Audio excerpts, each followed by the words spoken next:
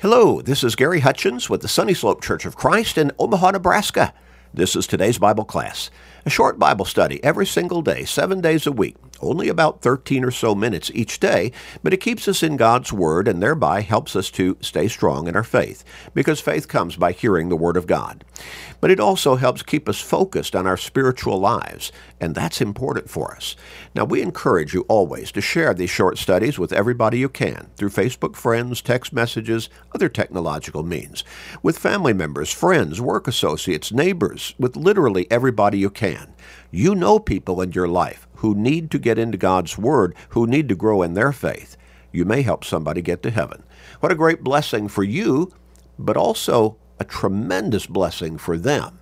So make that commitment to start sharing today and every day with everybody you can.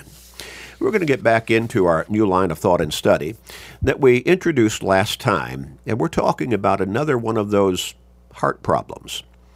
Again, not talking about that physical organ or muscle within our chest that pumps blood through our circulatory system all day long, every day, throughout our lives. That's a physiological kind of heart, and we're talking about something much deeper than that.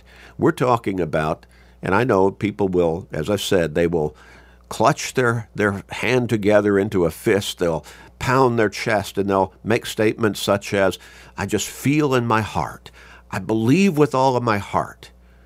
And I understand the emotion and the statement and the sentiment behind that, the meaning that they're trying to express. They're talking about deep sincerity, but it's not that muscle within their chest that they're really focusing on. That's, again, a muscle. It does not have a conscience. It just does its job that God designed it to do by pumping blood through our circulatory system all the time. And it's amazing how efficient it is as God designed it to be. But we're talking about our mindset, our mentality, our conscience, our soul. We really can think about it that way. Our value system with all of my heart. Okay. Remember when Jesus was asked, what is the great commandment in the law? In Matthew chapter 22, he said, you shall love the Lord your God with all of your heart, with all of your soul, with all of your might. And Luke's account says, with all of your strength as well. Well, again, Jesus was not talking about that muscle within your chest. He was talking about what we mentioned a moment ago. With all of your dedication, your commitment, your conscience, your mentality, your mindset, your spirit, your soul, with all of your being, basically. And so that's what we're talking about when we're talking about problems of the heart. We talk about, last time we introduced the subject that another one of these heart problems is gossip. I asked the question, what is your impression of gossip? What do you think of a person who just gossips all the time? What kinds of problems can be caused by gossip? Well, again, Webster defines gossip as a person who chatters or repeats idle talk and rumors about others. Now notice the idle talk, not necessarily something he or she should be repeating. It's idle talk. Things people will say kind of offhand, may not even have any basis to it, or very little basis at least. But then also they repeat rumors that may have absolutely no basis in fact. They're just rumors. And rumors spread, don't they? And they get added to and expanded upon. And notice the focus of gossip, others. Gossipers talk about other people. And then we looked at another definition that describes gossip as discussing personal details of other people's lives, whether rumor or fact, especially when malicious. In other words, especially when what is being gossiped about can be hurtful to the person who is the subject of the gossip. Is there somebody in your life, maybe within your own family, in fact, around whom you've got to be pretty careful about what you say, what you do, because you know they're liable to start gossiping about it to other people in the family or other people you know or they know. Kind of on pins and needles, aren't we? Walking on eggshells, so to speak. just watching our P's and Q's. Well, gossip can be extremely dangerous. And this is another one of those two-edged swords, so to speak. It can be very destructive and hurtful to the person who is the subject of the gossip.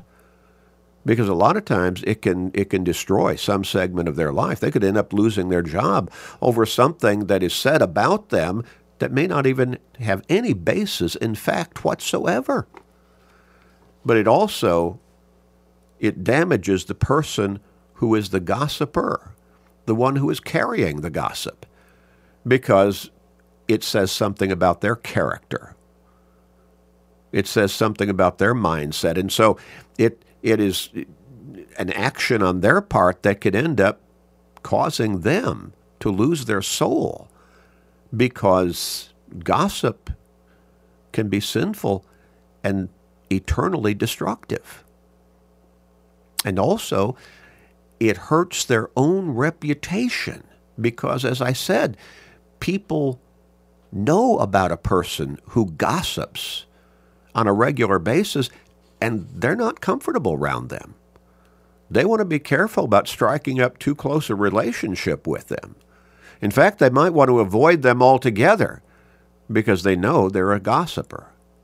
Well, as I said, the specific singular word gossip is not found in either of the King James, New King James, or American Standard versions of the Bible.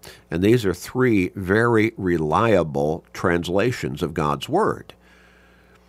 But the plural is found in 1 Timothy chapter 5 and verse 13.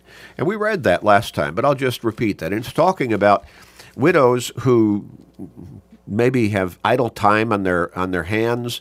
And so Paul has said they need to get busy. Maybe even they need to start looking for another husband. They're widows.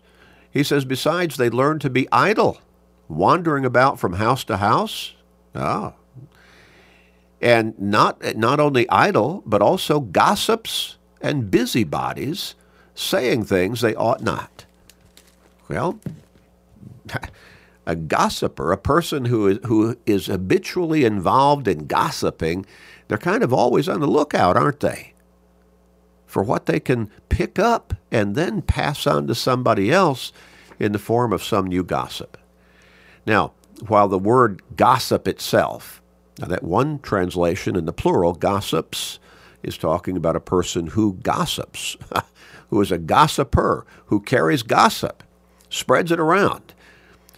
But while that singular word, gossip, is not found in the New Testament scriptures, there are related words that portray the nature of gossip quite graphically. Talebearer is one of them. Now, a person who participates in gossip on a regular basis may not like that particular term being attributed to what they're doing. But it's exactly accurate. Talebearer. You're telling a tale. You're carrying a tale from one person to another. It's a word that succinctly describes a person who engages in gossip. They're telling tales. The idea of talebearing was specifically condemned under the law of Moses in Old Testament scriptures. Look at Leviticus chapter 19 and verse 16. You shall not go about as a talebearer among your people, nor shall you take a stand against the life of your neighbor. I am the Lord, the text says. This is God's very word. The language in the following proverb is quite descriptive as well. And it's actually repeated not only in Proverbs 18 and verse 8, but also Proverbs 26 and verse 22. Now, why is it in there twice? For the sake of emphasis, perhaps? The scripture reads, the words of a talebearer are like tasty trifles, and they go down into the inmost parts of the body. Tasty trifles. Can you think about some particular piece of pastry that, it is so good, and you see that being offered on a table, maybe on a buffet, and I want that, and you put that in your mouth. Oh, that's so good.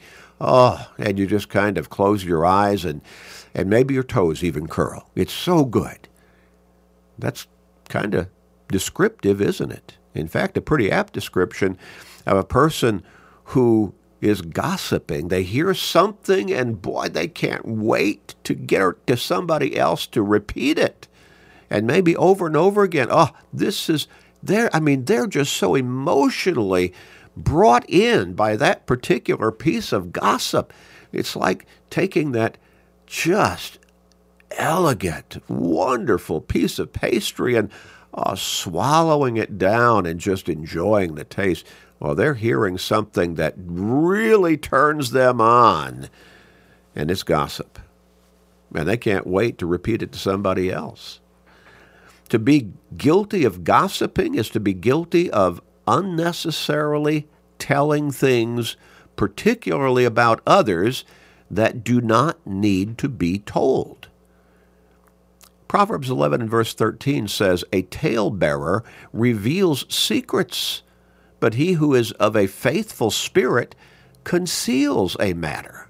Again, Proverbs chapter 11 and verse 13. Now, some people will say, well, I didn't gossip. It was true what I said. So it's not gossip. No, you need to rethink. Is it something that needed to be said? Was it something you needed to say about that other person? There are some things that are true that we might come to learn about other people. We just don't need to repeat those. There's no point in it. There's no purpose in it, except maybe to tarnish their image in the eyes of other people. Okay, such and such happened. Maybe it happened 10 years ago. That person may have changed their life completely. Or even though such and such happened, does it need to be told? Is it something that is really important to be spread around? Probably not in a lot of cases. So why tell it?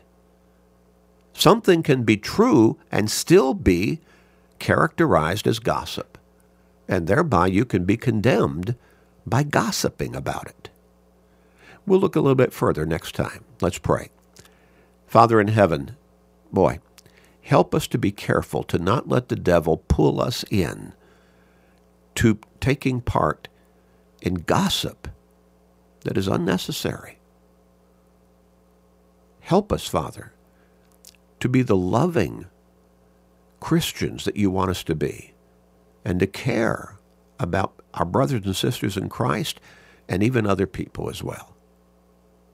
Help us to not gossip. Please forgive us, gracious Father, and hear our prayer. In Jesus' name, amen.